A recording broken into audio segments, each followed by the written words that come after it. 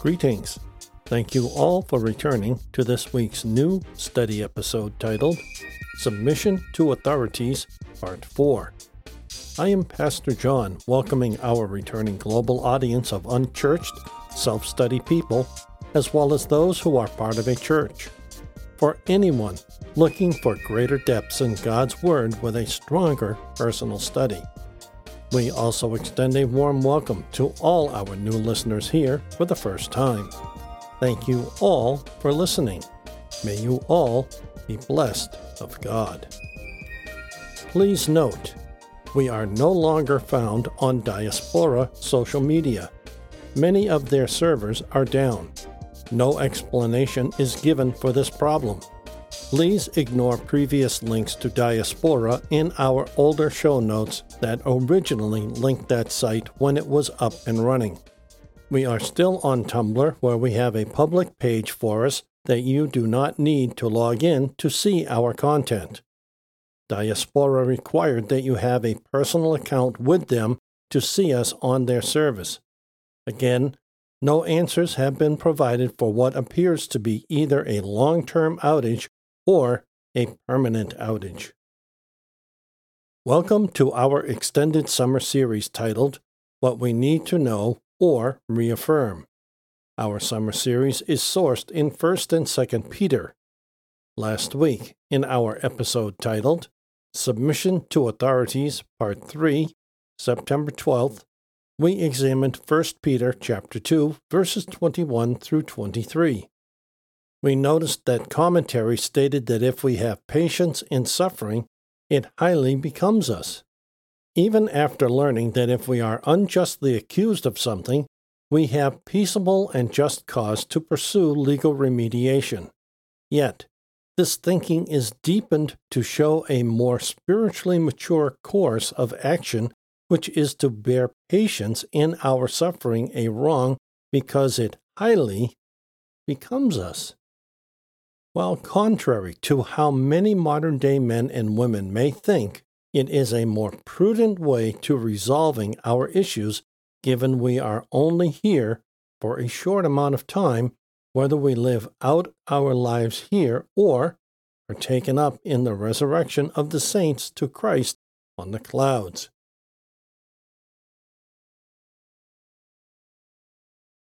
This week, we finish examining what Peter is saying in this portion of Scripture. He finishes with this: He himself bore our sins in his body on the tree, that we may cease from sinning and live for righteousness. By his wounds you are healed, for you were going astray like sheep, but now you have turned back to the shepherd and guardian of your souls. 1 Peter chapter 2, verses 24 through 25. Verse 24 makes three impressive statements we need to examine further. First, verse 24 opens with, He himself bore our sins in his body on the tree, comma. It then states the reasoning for this action by Jesus Christ, that we may cease from sinning and live for righteousness. Cease from sinning? Is that even possible? The third point is made in verse 25. For you were going astray like sheep, but now you have turned back to the shepherd and guardian of your souls. While this speaks of being a sinner and coming to the saving knowledge of Christ, it more properly refers to those who have backslidden and are returning or have returned to Christ. However, we are getting ahead of things here. Verse 24 opens with, He himself bore our sins in his body on the tree, comma. That sounds pretty straightforward. What else could it mean? The apostle here explains the nature and end of Christ's sufferings, which were to make atonement for sins, and which was done by bearing them. What Christ bore were, quote, sins, end quote, even all sorts of sin, original and actual, and every act of sin of his people, and all that is in sin, all that belongs to it, arises from it, and is demerit of it, as filth, guilt, and punishment, and a multitude of sins did he bear, even all the iniquities of all the elect. And a prodigious load and weight it was, and than which nothing could be more nauseous and disagreeable to him, who loves righteousness and hates iniquity. And these sins he bore were not his own, nor the sins of angels, but of men, for whom Christ gave his life a ransom, who he justifies and brings to glory. Our sins, not the sins of the Jews only, for Peter was a Jew, and so were those to whom he writes, but of the Gentiles also, even the sins of all his people, for them he saves from their sins, being stricken for them. His, quote, bearing, end quote, them was in this manner, he becoming the surety and substitute of his people. Their sins were laid upon him by his Father. That is, they were imputed to him. They were reckoned as his and placed to his account. And Christ voluntarily took them upon himself. He took them to himself, as one may take the debt of another, and make himself answerable for it, or as a man takes up a burden and lays it on his shoulders. So Christ took up our sins and carried them up, as the word here used signifies, alluding to the priest carrying up the sacrifice to the altar, and referring to the lifting up of Christ upon the cross, whither he carried the sins of his people, and bore them, and did not sink under the weight of them, being the mighty God and the man of God's right hand, made strong for himself, and so made entire satisfaction for them, by enduring the wrath of God, the curse of the law, and all that punishment which was due unto them, and thereby bore them away, both from his people and out of the sight of God, and his vindictive justice, and removed them as far as the east is from the west, and made a full end of them. And this he himself did, and not another, nor by another, or with the help of another, not by the means of a goat, as the high priest, but by himself.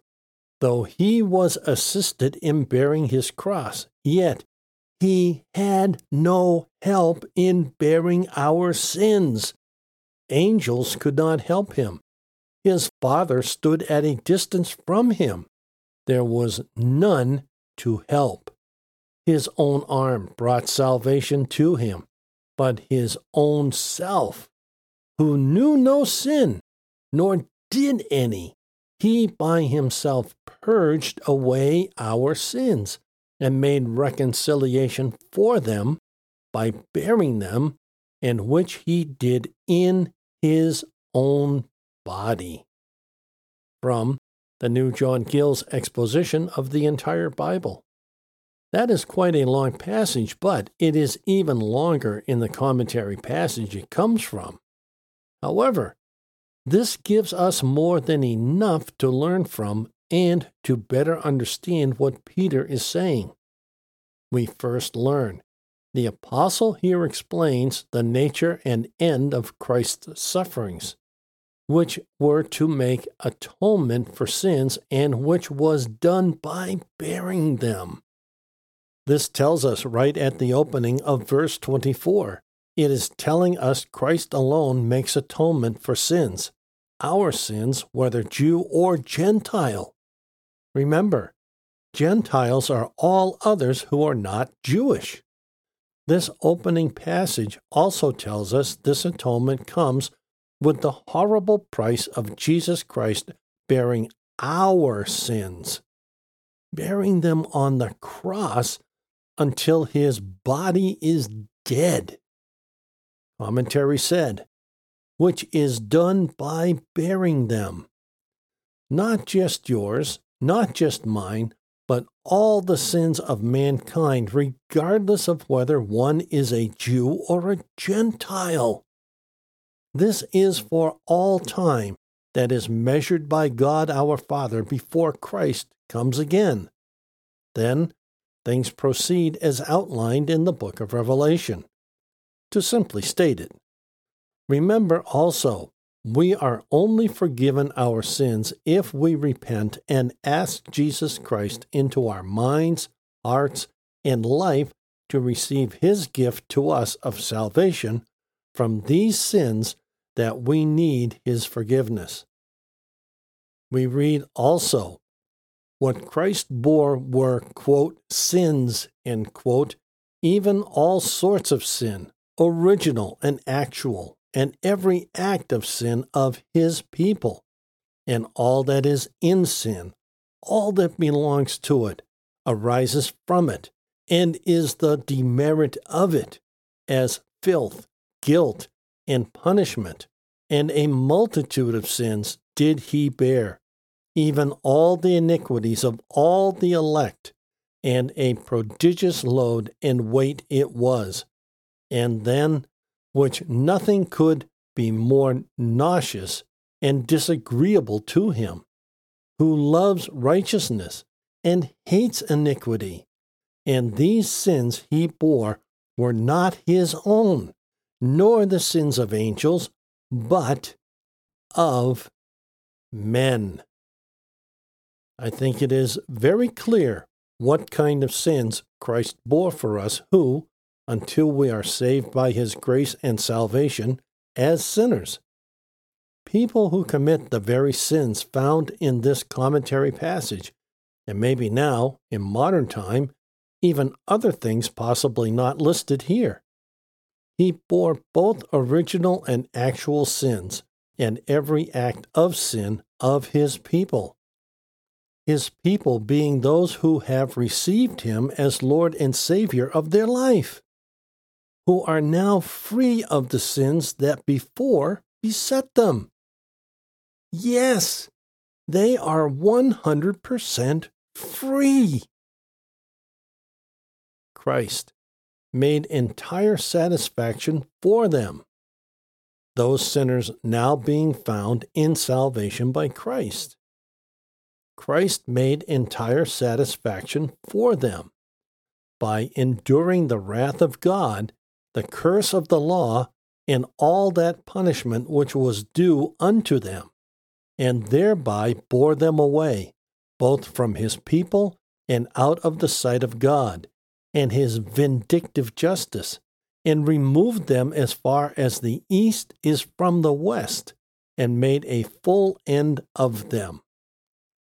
This commentator's last comment is found in Psalms 103, verse 12, which reads, as far as the eastern horizon is from the west, so he removes the guilt of our rebellious actions from us.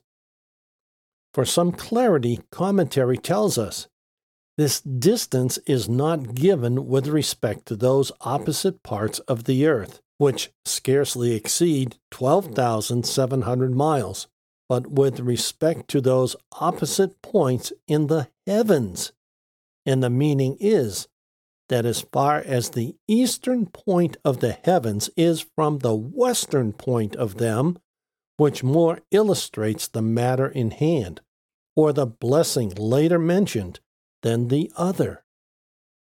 While that may be your first thought, here is a better definition of the distance related in Psalms 103, verse 12. So far has he removed our transgressions from us, which removed men and angels from God, and set them at a distance from him, and which, if not removed, are such burdens as must sink men down into the lowest hell, and yet cannot be removed by anything that they can do, not by any sacrifices, services, or duties of any kind, nor in any other way, nor by any other person than the Lord himself. And this is to be understood not of a removal of the being of sin out of his people, for that is not done in this life, rather of the removal of the guilt of sin by a special application of pardoning grace and mercy. Both commentary passages from the New John Gill's exposition of the entire Bible. Here, we have a good description of how Christ did this. He became the surety and substitute of his people. Their sins were laid upon him by his Father. That is, they were imputed to him. They were reckoned as his and placed on his account. And Christ voluntarily took them upon himself. He took them to himself, as one may take the debt of another and make himself answerable for it, or as a man takes up a burden and lays it on his shoulders. So Christ took up our sins and carried them up, as the word here used signifies. There are two very strong points made by John Gill. One, their, or our sins, were laid upon him by his Father. That is, they were imputed to him. They were reckoned as his and placed to his account. If you have ever wondered if you were truly saved, this passage of John Gill's commentary should settle this argument for you completely if Psalms chapter 103, verse 12 did not help. We can therefore read that commentary passage this way. All our sins were laid upon him by his Father. That is, they were imputed to him, they were reckoned as his, and placed to his account. Our sins were, quote, imputed, end quote, to Christ. Just what does that mean if we're still not understanding this? The doctrine of imputed negligence making one person legally responsible for the negligent conduct of another. From the Free Dictionary by Farlex. To reckon to one what does not belong to him. It has been held that Adam's sin is imputed to all his posterity. That's you and me, folks. The merit imputed shall absolve them who renounce their own, both righteous and unrighteous, deeds. From Noah Webster's 1828 Dictionary of American English. There you have it. If you are saved of Christ, you are fully forgiven of all sin that is past, present, and future. Yes, you are already forgiven of sins you are yet to commit. Sins that you will commit in your future life here on this earth. Forgiven already, if you are saved in Christ. Does that even suggest to you the fact, or maybe the notion, that if you are already forgiven of sins in your future, it might be, as was mentioned here, that you could live a sin-free life? Or are you saved and sitting on the sidelines, waiting for nothing else than the return of Christ? I think you can see that the word, quote, imputed, end quote, is saying a lot in that commentary passage. We see this is true because the word is used in this fashion of Christ, willingly taking on the sins of mankind for him to suffer what the law calls for to remediate recompense, and justify. By a more real modern example, would you bear the wrong of someone else who had stolen something? Would you suffer their sentence by the courts to set them 100% free? I think the answer to both those questions is a distinct and flat-out no. Yet, this is exactly what Christ has done for each and every one of us.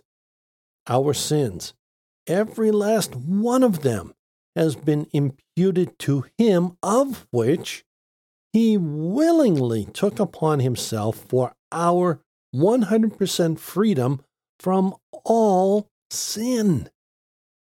This is why, once we are saved in Christ, all we need to do is ask for forgiveness, and our sin or sins are removed as far as the east is from the west, just like they were when we received Christ, according to Scripture.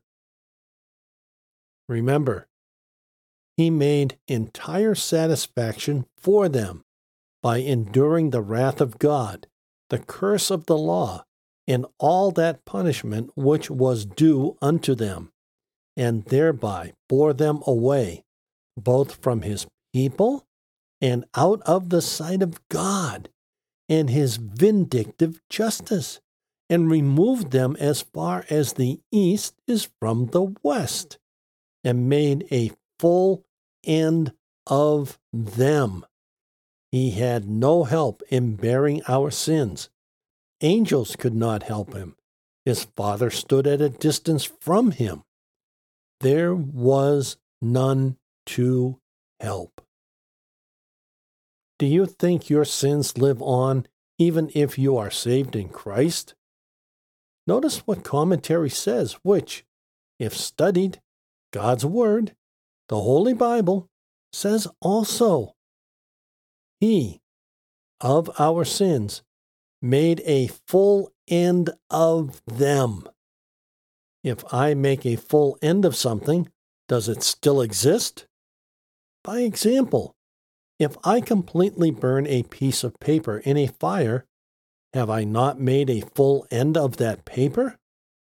Of course I have, because the paper cannot even be reconstituted to its original unburnt state.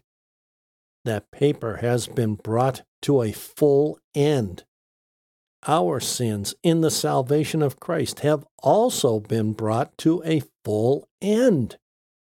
We only now need to stop living in the weakness that permits us to sin. Finally, remember, for you were going astray like sheep, but now you have turned back to the shepherd and guardian of your souls. While this speaks of being a sinner and coming to the saving knowledge of Christ to some, it more properly refers to those who have backslidden and are returning or have returned to Christ. Where are you with regard to this understanding today? Next week, our episode is titled, Wives and Husbands. The opening of chapter 3 speaks about the apostle instructing wives how to behave towards their husbands and husbands how to behave towards their wives, and then exhorts to various things common to all Christians. Join us next week for what should be an interesting episode. Scripture may not speak to us in a way you may think it does. Play or download next week's episode from one of our podcast hosts, or follow direct links to these platforms on our website under the podcast menu item. Details follow. All Bible quotes without a citation are from the New English Translation Free Version. Also, please check our show notes for links to our website and other information you would want to know.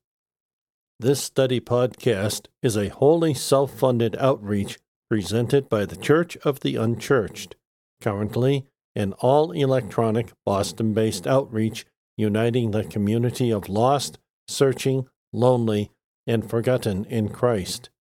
We greatly appreciate serving our international audience. God bless you all. If you are visiting for the first time, welcome and God bless you. We look forward to the return of all our faithful listeners and new listeners. Thank you all so much. Please share our podcast with family, friends, and others you believe would find it a blessing. If you are unsaved, we truly hope you find God as well as receiving Him as Lord and Savior of your life. Please find a short link to our episode titled, How to Be Saved, at the bottom of any episode description. To learn more about us and who we are, give our episode titled, Introduction, About Us, Who We Are, a listen. In that episode, you will learn more about us, who we are reaching out to, our mission, vision, ministry, and more. Again, a short link to this episode is found at the bottom of any episode description. If you go to our internet homepage, under the podcast menu item, you can find many popular podcast platforms we are found on. So, you should be able to find us on a platform you like. We refresh our feeds with every weekly episode upload on Sundays, U.S. East Coast time zone. These sites update our feed within 24 hours of our refresh. Our website is located at this address, unchurched.site123.me. Now, may our Lord Jesus Christ Himself and God our Father, who loved us and by grace gave us eternal comfort and good hope, encourage your hearts and strengthen you in every good thing you do or say. Until next week, this is Pastor John for the Church of the Unchurched.